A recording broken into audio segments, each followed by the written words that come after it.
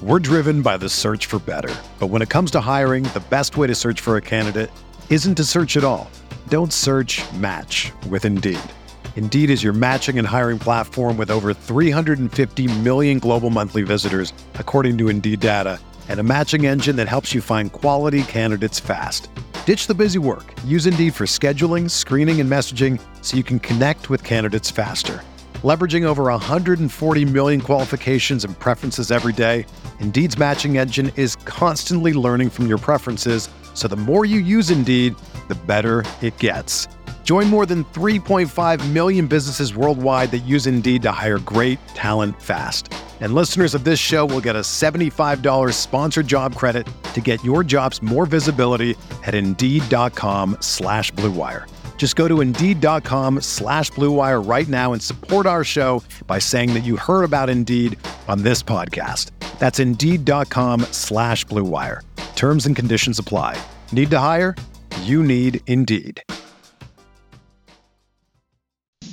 Hey, RotoViz radio listener, this is Curtis Patrick from the Dynasty Command Center podcast, and I've got a special deal for you today. Go to rotoviz.com, click the subscribe button, put the 12-month subscription in your cart, and use promo code RVRadio2021. That's RVRadio2021, and you're going to save 10%.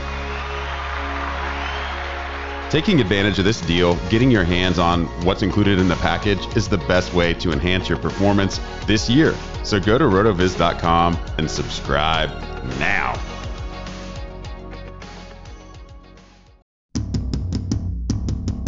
Dynasty Tradecast.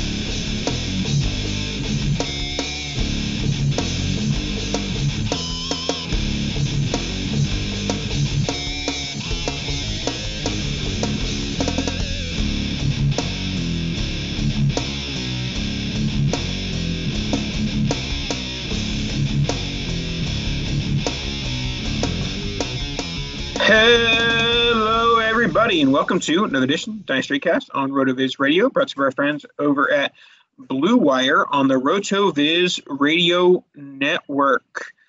July is in the books. We are into August on the Dynasty Tradecast, where we're going to start talking about some win now type stuff, but also still keeping your Dynasty stuff in tune. And that's what we're here to do with myself, Nathan Powell, and my lovely, amazing American co-host, Dan Zanio. As if my nationalities have changed at any point. The only person with any changes is you recording in a hotel at the moment, which internet seems good enough. I don't know. We're breaking up a little bit, so we'll see how we make it through this one. But this will be the last one, and there will be some announcements made on the Twitterverse and the Instagramverse in the coming days. But hotel for now, and so. Let's get into the show. We're going to talk about some news and notes and some, interesting, topics that might be coming up in your leagues, and then some rookies' path to production, basically talking about specific rookies and how they're going to produce at the expected amount of production or even exceed that production for maybe some players that have some higher expectations. So, start us off. The big news of the week is one Carson Wentz with a foot injury that has been bothering him since high school. If you've ever said the sentence, Carson Wentz is playing like he's got a broken foot out there, well, it's because he has. And I guess he's decided to finally, and the Colts have decided to finally fix that up. So I guess the Eagles are even more incompetent than once first believed. But Quentin Nelson also has the same injury. He is also out for that similar 7 to 12 weeks. So let's start off with Carson Wentz here. He's the main discussion point. This is bad news for Carson Wentz. This was supposed to be his opportunity to redeem himself, his opportunity to rebound, his opportunity to produce in an offense with Jonathan Taylor and Michael Pittman and T.Y. Hilton. And now that opportunity is not going to happen until at least midseason. Yeah, I mean, it's unfortunate. I thought this was going to be the opportunity for him to kind of prove everybody wrong, and all of this really does is reiterate the fact that he can't stay healthy. And even if he could, is he really going to be, a difference maker or an above average starter? I don't think that was ever going to happen. But if it were to happen, it was going to be in Indy with that offensive line. Even though the weapons are, mediocre at best. I mean, everything was kind of what he needed to succeed, and getting a nice offensive line, even though he had a halfway decent one in Philadelphia. This is, if I wasn't all the way out before, which I'm pretty sure I was, I most definitely am now. He's just a walking injury. That's or a limping injury, I suppose, at this point with a foot injury. Yeah, I mean, I haven't necessarily been all in on Wentz. I don't have any on my teams. I've dabbled a couple times, traded him back and forth a few times, but I did have some hopes. I did think that his ceiling in 2021 was fairly high with a Frank Reich Indianapolis Colts offense. And I guess you could still say like there's opportunity to rebound the second half of the season if he comes back, week 9, 10, 11, that range. But at the end of the day, the Colts are not going to get back what they were expecting when they traded essentially a third and a first or a third and a second for Carson Wentz. And so it's a bit frustrating for Carson Wentz managers. I think that at this stage, I'm not going out and it's weird because I think that he might end up being undervalued over the next couple of months, but that doesn't mean I'm going to go start sending offers. Yes, I acknowledge the opportunity to rebound in value, but I think there's enough risk there where I'm just like, I'll let someone else, fight that battle. Yeah, the floor is about as low as it gets for an NFL starting quarterback, and it got lower because of this injury. Right, and honestly, you kind of alluded to the Eagles earlier on being a little bit at fault for even going out and getting Wentz, but this is on Carson almost entirely. He's had this injury since high school. He could have fixed it in high school. He could have fixed it in college. He could have fixed it anytime in his first however many seasons he's been in now. Think about another. I mean, he could have double dipped. All of his time he's missed in the NFL, he very easily could have gotten this fixed during that stretch because it's something that's been lingering. He could have been recovering from a toe injury and the torn ACL. I mean, he could have fixed everything all at once. And honestly, I don't feel like it's going to work out for him in the NFL. It just feels like bad decision after bad decision. The one good decision he made was, well, it probably wasn't even his decision, was getting himself to Indy.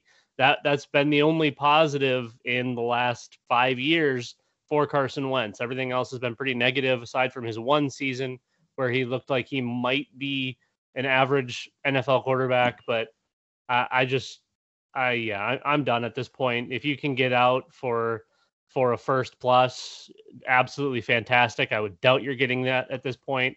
I'd probably just be targeting like a mid-tier positional player, looking in your anywhere from like a Deebo Samuel to even like a Michael Gallup plus in that kind of deal. I doubt you're getting any quarterback that's worth having in exchange for Wentz.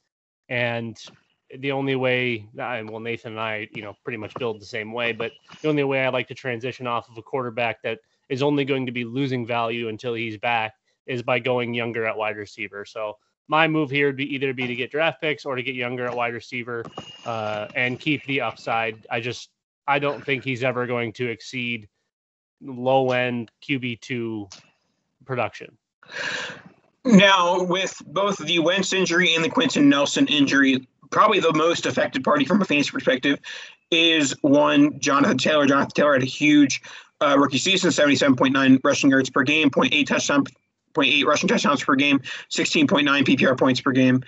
And his 2020 matches, as far as the range of outcomes back via RotoViz, make sure you get your promo code 2021 RB Radio. Matches are Eddie Lacy, Leonard Fournette, Todd Gurley, Marshawn Lynch. So definitely some promising outlook on Jonathan Taylor. But is there a promising outlook on the Indianapolis Colts in 2021? They have come out and said that Jacob Eason is their guy, that they're not shopping the quarterback market. They're not looking at Nick Foles. They're not looking at Tyrod Taylor or, whatever veteran quarterback might be on the market. They're not looking at him. They're looking at Jacob Eason to fill that role for however long Wentz is out. Honestly, from a team building perspective, I do think that's the right move because if Eason is bad, they're going to go 1-7, and then they're going to be well on their way to a top pick and be able to, get an actual quarterback for the future. And if Eason's good, which is not necessarily likely, if Eason is good, if Eason is good, then they have a quarterback of the future. So, it's worth giving this sort of a tryout for Jacob Eason. Yeah, honestly, going back, it was the original mistake was just getting Carson Wentz. They should have went and got Gardner Minshew or, somebody more in that tier. I understand that the price is probably different, but it's a weird spot. If I have Jacob Eason, I'm selling him before he plays a game because he's not good and he won't be good, especially without Quentin Nelson there. Limited assets for them to be throwing to. I think it's a big knock for Jonathan Taylor not having a starting quarterback or Quentin Nelson. The line's still pretty good outside of that, but I mean, he's the leader of that offense in its entirety. And there really isn't an alpha wide receiver. Michael Pittman showed some signs of some things. T.Y. Hilton's kind of on the last leg of his career.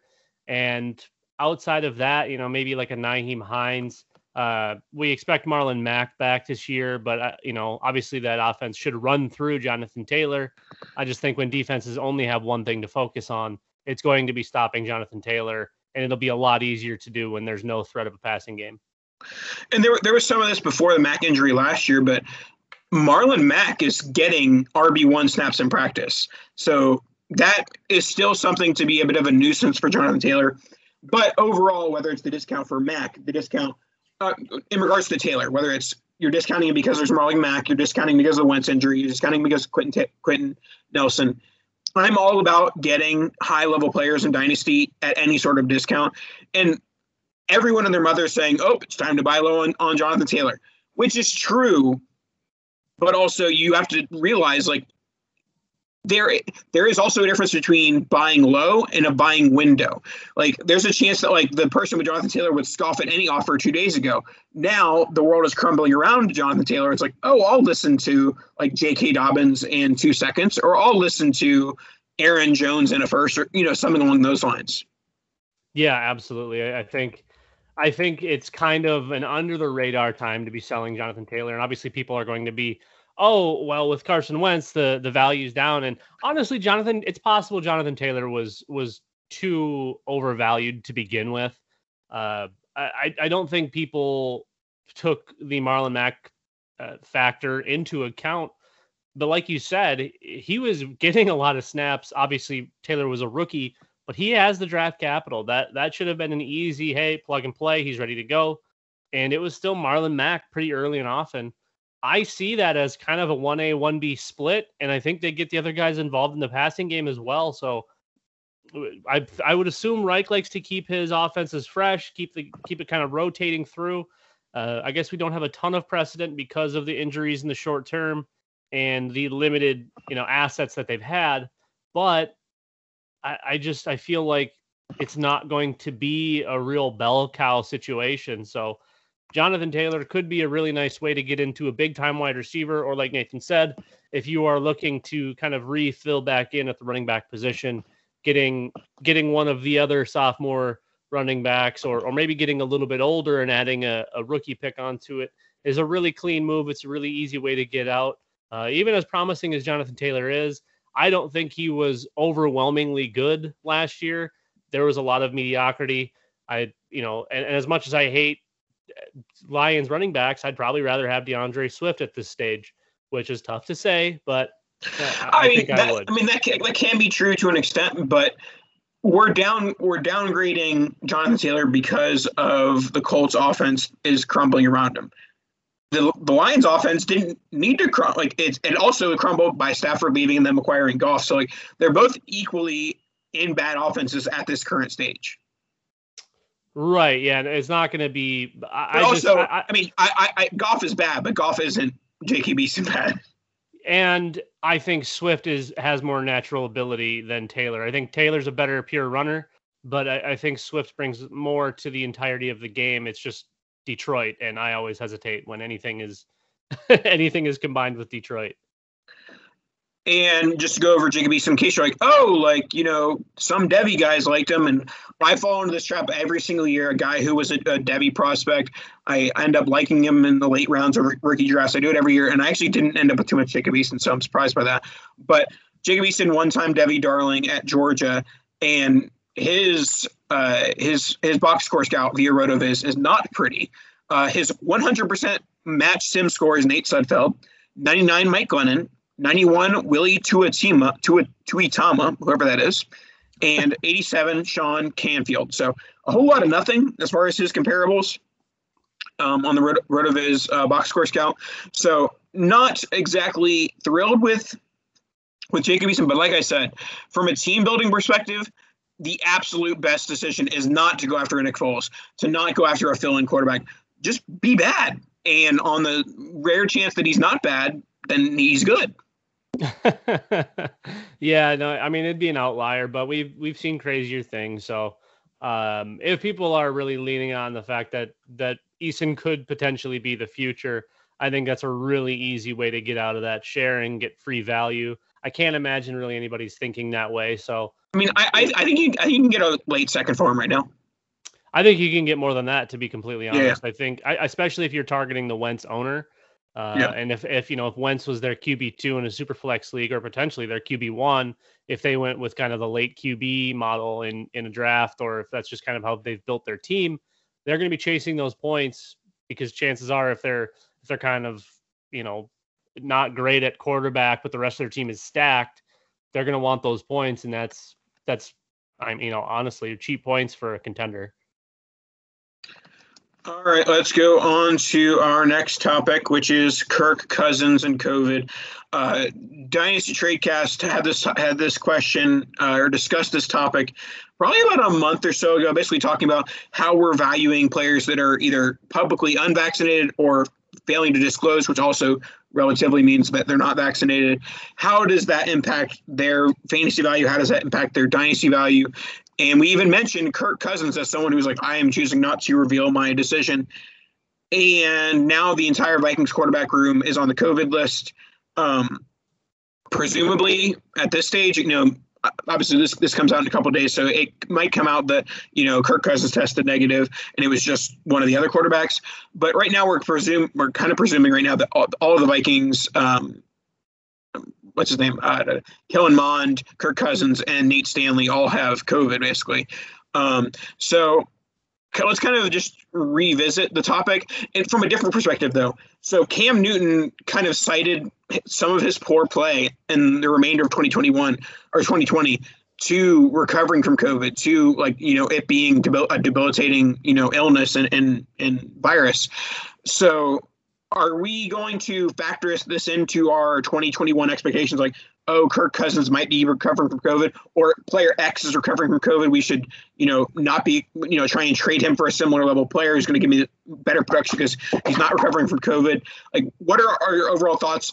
Obviously, no one's playing with COVID, but the real question is what's happening after they are removed from the COVID list. Well, from what I remember, Cam was pretty sick.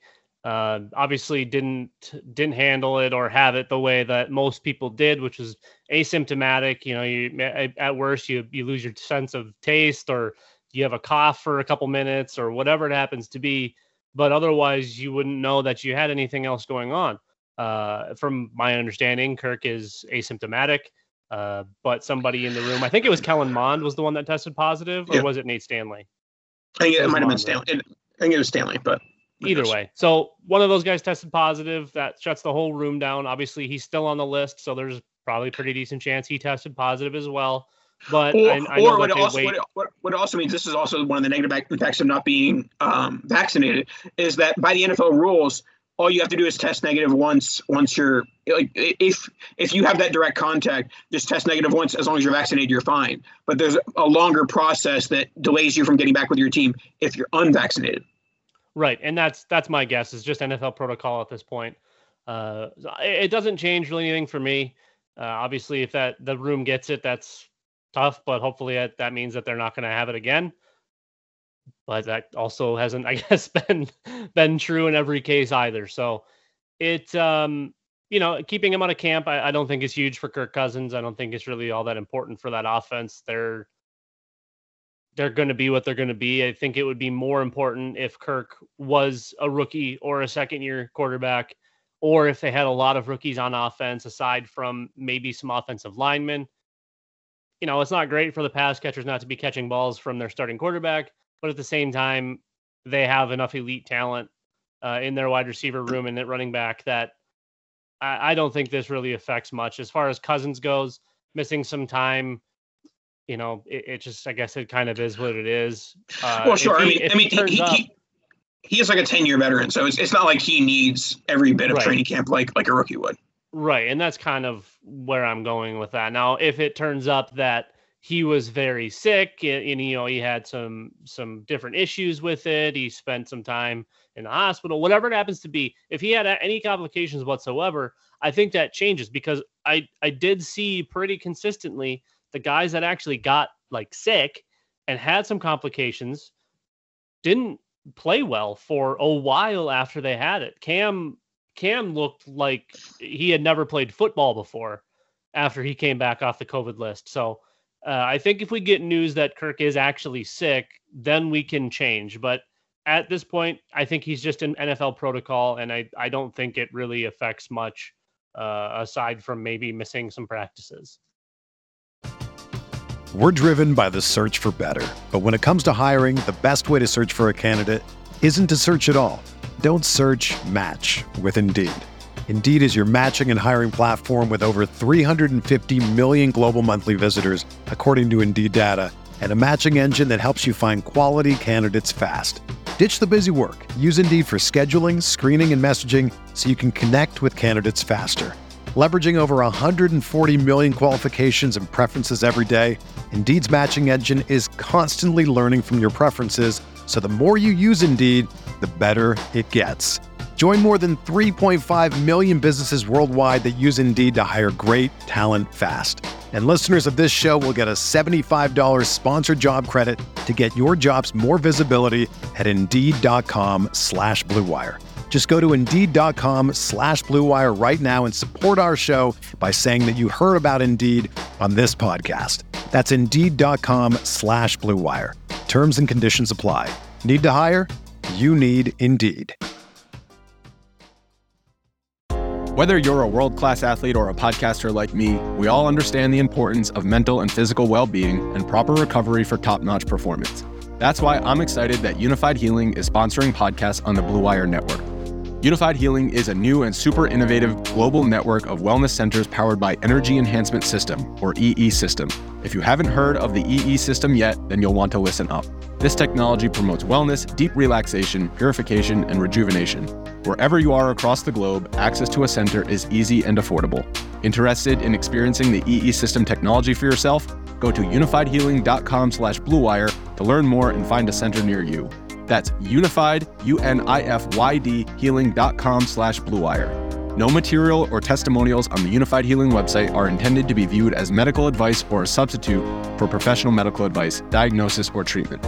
Always seek the advice of your physician or other qualified healthcare provider with any questions you may have regarding a medical condition or treatment, and before undertaking a new healthcare regimen, including EE System. All right, let's move on to some Devy talk here. There was some NIL. What is that? I forgot what NIL stands for. Anyways, it's the way that college players are now paid. They're basically able to pay. Nike's able to pay them. Local car dealerships are able to pay them. To use their image and likeness, national image and likeness, or whatever it's called. So the NIL, I wasn't really expecting this to have much impact on the Devy sphere. It's like, okay, well, instead of I'm having a Devy player who's not making money, I have a Devy player who is, up, at least forward and up front. And I didn't think it would change much, but we have news that pretty much shows that it could change leagues depending on how commissioners want to approach it. Quinn Ewers, who is, I believe, the top-ranked quarterback and maybe even the top-ranked player of the high school class of 2021, he has forgone his senior season and his senior year of high school. He's going to graduate the summer of 2021 and be attending Ohio State in the beginning of the fall 2021, and he will be eligible to play in fall 2021. So we can talk about a variety of things here, but my first question, I am a Devy commissioner, and I do not allow for high schoolers to be selected or auctioned because I think that it requires a level of depth and understanding that not everyone has. And I think it's a bit unnecessary because you still have so many years before he reaches the NFL. Well, Quinn Ewers is now 3 years away from the NFL, whereas I expected him to be at least 4 years away from the NFL, just a few months ago. So what are your thoughts on, do you think that with a move like this, does this kind of force the hands of commissioners to allow for high school players in Devy? Or do you think it's like, you guys can just deal with it, you'll take Quinn Ewers, and, Quinn Ewers is not going to be the everyday example. He's going to be like, there's probably going to be like 2 to 3 guys per year as this evolves that this happens with.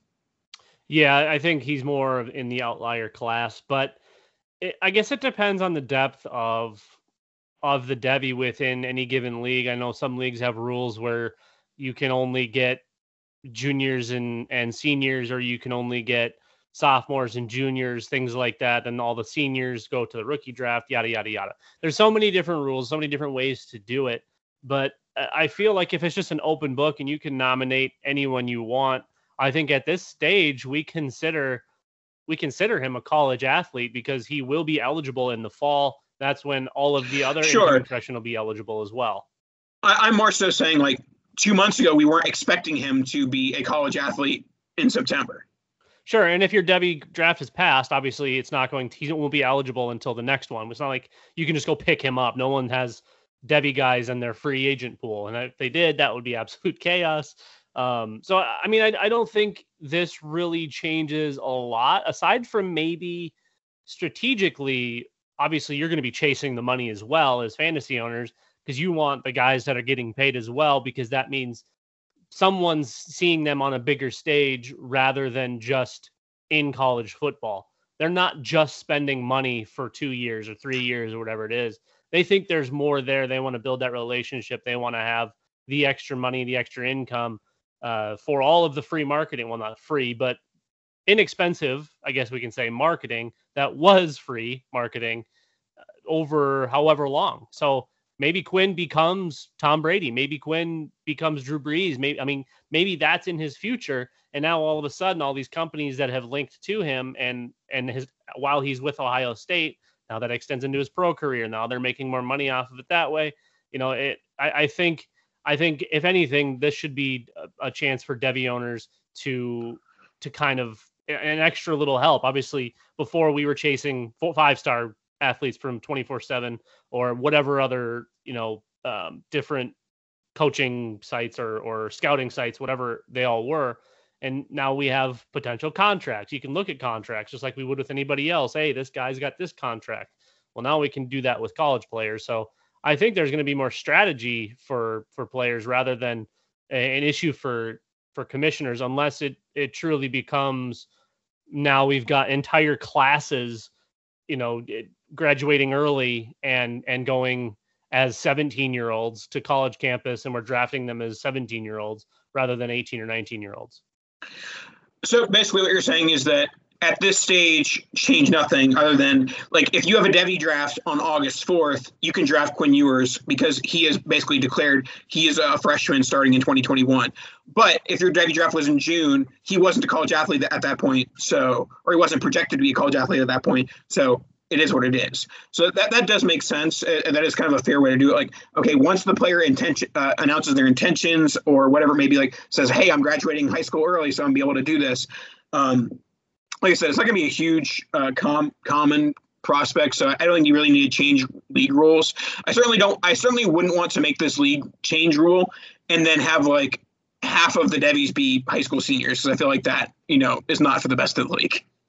Yeah, and like I said, I mean, if this becomes the normal, when all of a sudden we start seeing all of your future 5-star guys coming out early because they can get that paycheck, or they can get to campus early, or whatever it happens to be, I think at that point maybe you modify a little bit any early commits or any early whatever.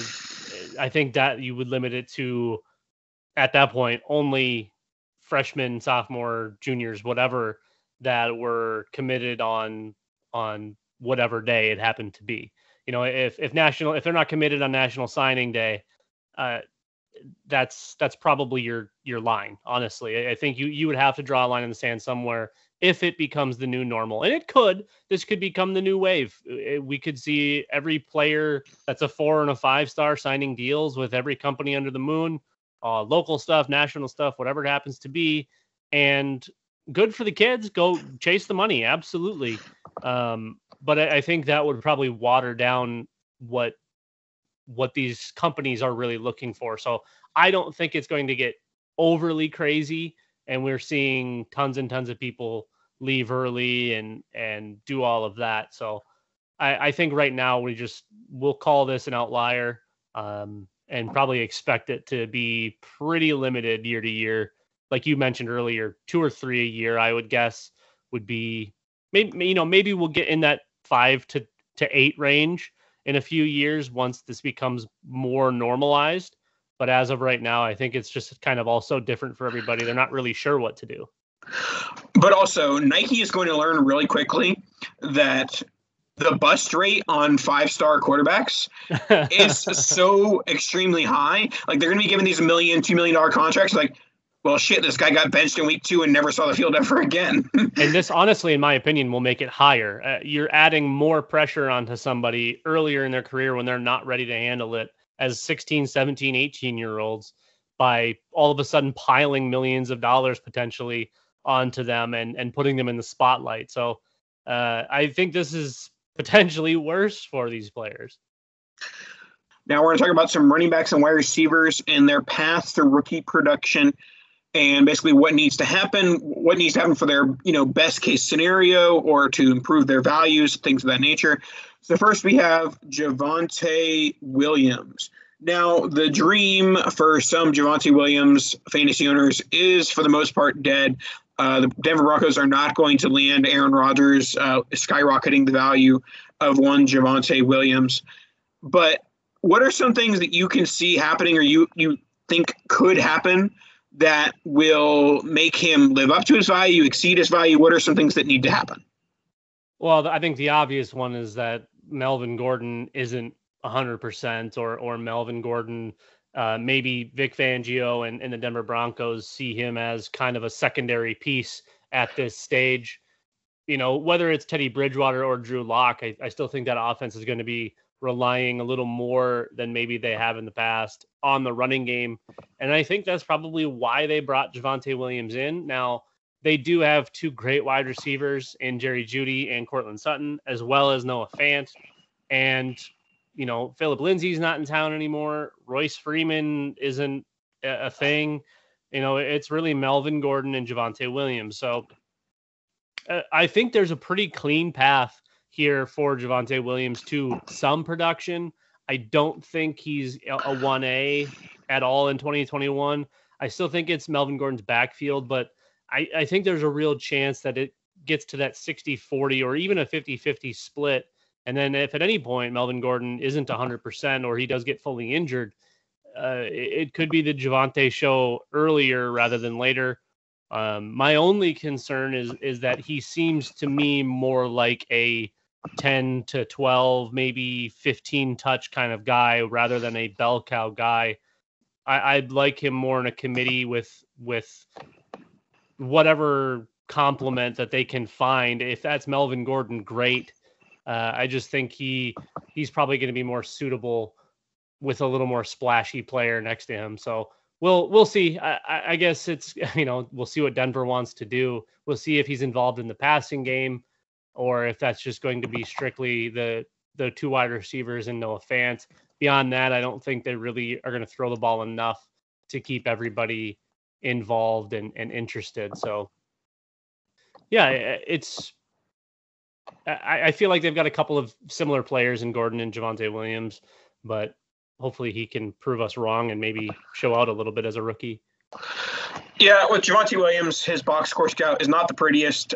Mike Weber, Storm Johnson, Wendell Smallwood, Robert Howard, Travis Homer. Not much good on the horizon. Mike Davis is one of them, so I guess that's decent. But he is going in the late 4th round, RB18, via RotoViz Triplex ADP. And as far as trying to find his positive outcome, trying to find where his value meets, the first thing is Drew Lock has to be much better of an NFL player than he was his first 2 seasons.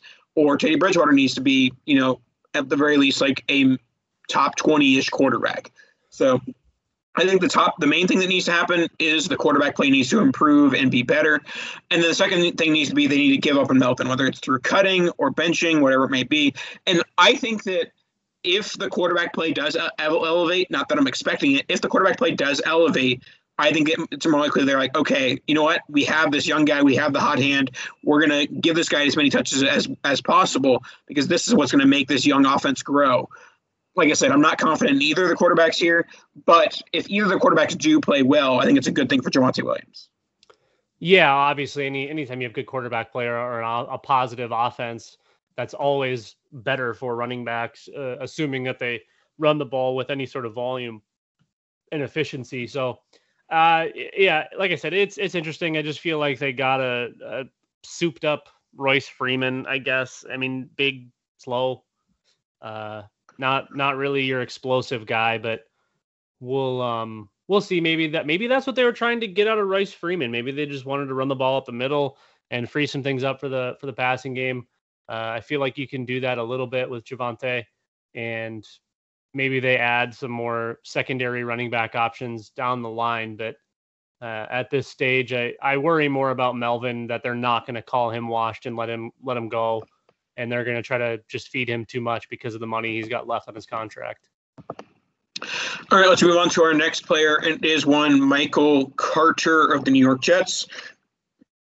Day 3 running back, has some decently high expectations. He's going RB 27, RotoViz Strivelex ADP in the end of the 8th round, 8-9 turn. So what needs to happen for Michael Carter to exceed or live up to expectations? Similar to with Javonte Williams, I think quarterback play is huge here. If Zach Wilson plays well early on, I think that's going to be a positive indicator for Michael Carter. The Jets really don't have much at the running back position. Really, he's going to get some volume either way. It's just a matter of, is the Jets running back volume going to be good volume to be had? Well, yeah, like you said, there's not much standing in his way. I think, honestly, the big thing here is Michael Carter any good? I don't know that we know that. But there's been plenty of bad running backs to be productive. Like Monte Ball was like RB13 his sophomore year. But that offense was still somewhat okay, right? This offense could be an absolute train wreck. If Zach Wilson isn't at least average, it's going to be ugly, and I think it's going to be ugly pretty early on. I feel like if anything, it's going to be a struggle bus for the offense and Michael Carter. I feel like he gets lost behind the line way too easily. And when you're doing that on a line that's already allowing more pressure than they should be and allowing running backs no space, that's not going to be great for him. But the volume should realistically be there. We just really, really need Zach Wilson to not be a potato. And we need the wide receivers to be able to get open. That's a lot to ask. I don't have huge expectations for production in this offense, but the volume says that there should be something there. So I guess it depends on if the juice is worth that squeeze. But for me right now, I'm probably avoiding the situation until we know more, which obviously right now is the best time probably to get in because he's going to be at his cheapest. Probably same with Zach Wilson, to be honest, unless they both completely tank. But it's a weird one because volume tells me that I should chase, but ability and situation are kind of lingering in my mind. Like, not going to chase that. And let's move on to another New York Jet, Elijah Moore, who has been getting some run with the ones, according to the good old Roto World NBC Sports Edge blurb. Elijah Moore's, getting some run with the ones, which a little bit unexpected with, thought they might lean on some Denzel Mims. Denzel Mims, according to practice reports and things like that over the last, 18 months, he's terrible. He's not good. He's bad and shouldn't be an NFL player. So Elijah Moore getting some run with the ones basically means that he has the opportunity to be the wide receiver 2 behind Corey Davis. So do you see Elijah Moore in year 1 as he's dependent on what happens with Zach Wilson, or do you think he's going to get enough volume regardless where he's going to be, a top 60 wide receiver? Originally, I was pretty far off of Elijah Moore. I didn't get it. And the more I watched and kind of the more we learn now, the more I'm kind of getting like an Emmanuel Sanders type vibe. I feel like he can play that little slot and stretch the field for them from the inside. I, it's a weird one because he should get a bunch of volume because, like you mentioned, and the reports say Denzel Mims is bad. I've been saying Denzel Mims is bad for 3 years. No one will listen. He's not good. He's not going to be good. He's just someone that came from a college that I refused to affiliate with after all of my misses. I fell in love with too many players from that college, and they shall remain nameless. So it has nothing to do with all the other bad things that happen at that school. Yes, I mean, we don't need to go to that. I wasn't going to go there, Nathan. I'm glad you took it there, though. No, I've really come around on Elijah Moore. I do think he can be. I think he can be definitely serviceable, and I honestly think there's a good chance that he sneaks into like a top 36 this season. It kind of all relies on whether Zach Wilson is halfway decent or if he's awful. I don't think anyone's expecting Zach Wilson to be great. I don't think we're expecting a Josh Allen type rise. I think best case scenario is he turns into Baker Mayfield, which is kind of what he is. And a lot of people have really high hopes for Elijah Moore. A lot of people see Antonio Brown. I'm a little more realistic in seeing a lot of what I saw in Emmanuel Sanders and a lot of what I liked. And in this day and age, when we see these kind of smaller playmaker type wide receivers, he kind of fits that mold. So I got more excited over time. I do think Elijah Moore is still a pretty nice buy. And I think you can get him for relatively cheap. I would guess an early second would be a pretty easy, fair deal to get. And honestly, I think there's a lot of upside in that early second by getting Elijah Moore. All right, let's wrap up the show with our final wide receiver, which is Rashad Bateman. Rashad Bateman got the quote-unquote bad landing spot by going to the Baltimore Ravens at the end of the first round. Now, I've been kind of bullish on the landing spot. I think Lamar Jackson is going to have a huge 2021. I think he's going to look much more like – and Lamar Jackson is another guy who looked very bad after COVID. And so if we look at, 9-10 months removed from COVID, he might be closer to that 2019 than we saw in 2020. So I'm bullish on Lamar Jackson, and that kind of means I'm bullish on Rashad Bateman, especially after John Harbaugh – is it John or Jim? John Harbaugh announced today that Marquise Brown I don't know if you ever heard about this, Dan. Marquise Brown has a hamstring injury. Have you ever heard of that? Soft tissue, you say? Never heard of it. I am a huge Marquise Brown fan, but unfortunately, John Harbaugh said that it may be of the more serious variety for Marquise Brown's hamstring, and if so, if I'm going to stick with my huge year for Lamar Jackson opinion, that is going to result in a huge year for rookie Rashad Bateman. And I think an equally huge year for Mark Andrews. And I do think we see J.K. Dobbins finally get a little bit of the work that he's been longing for. So, yeah, I think whether Hollywood Brown is healthy or not, I think we see a bigger leap from Rashad Bateman than a lot of people expected. Honestly, and I'm not joking, had he gone quite literally anywhere else, he would have been my wide receiver one. And I didn't love the Baltimore landing spot, but over time and with some news, not that I have any insiders, but I've gotten some other news that kind of you alluded to with Lamar Jackson and the rebound for 2021. Post-COVID, Lamar was not Lamar, and it sounds like he is more what we were seeing in 2019. So I have much higher hopes than I had. It sounds like they're modifying game plans and trying to get back to the things that they did very well in 2019, getting back to airing it out some more, making and setting up that run much better by throwing the ball. And I feel like Baltimore gets it. If Hollywood's healthy, that offense is going to be scary. I think it's going to be very good regardless. So I think Bateman has a clean line to production with or without Hollywood Brown. Obviously, his volume will probably decrease a little bit if Brown is healthy for all 16 or 17 games. But I feel like we've got a pretty nice Maybe DK Metcalf-like type rookie season for Rashad Bateman.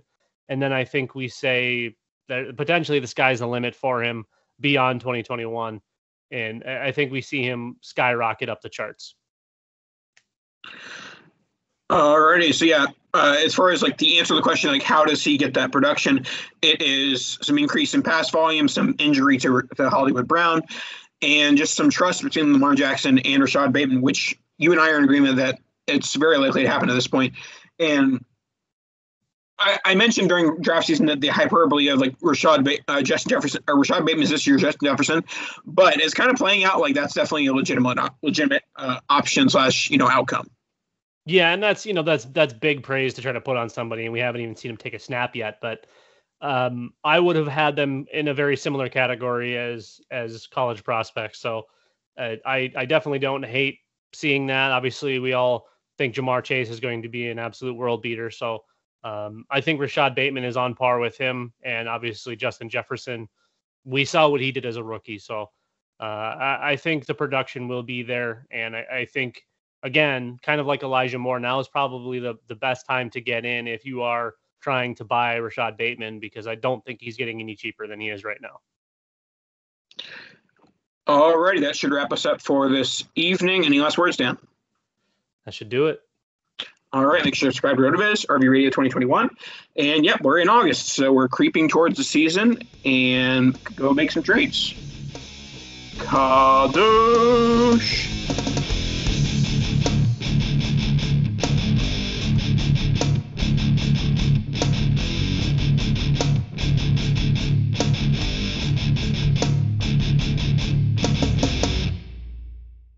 Everyone is talking about magnesium. It's all you hear about. But why? What do we know about magnesium? Well, magnesium is the #1 mineral that 75% of Americans are deficient in. If you are a woman over 35, magnesium will help you rediscover balance, energy, and vitality. Magnesium supports more than 300 enzymatic reactions in your body, including those involved in hormonal balance. From functional medicine doctors to mental well-being and female hormone experts, we all know that magnesium is the one mineral to improve all aspects of well-being and health. But which one? Magnesium Breakthrough from Bioptimizers, the trusted choice recommended by leading experts with 7 best-absorbed forms of magnesium to ensure your body receives the support it needs for overall well-being. Go to bioptimizers.com/balance today and use code BALANCE10 for 10% off. Support your journey to wellness at bioptimizers.com/balance. Magnesium Breakthrough from Bioptimizers, your foundation to optimal health and vitality.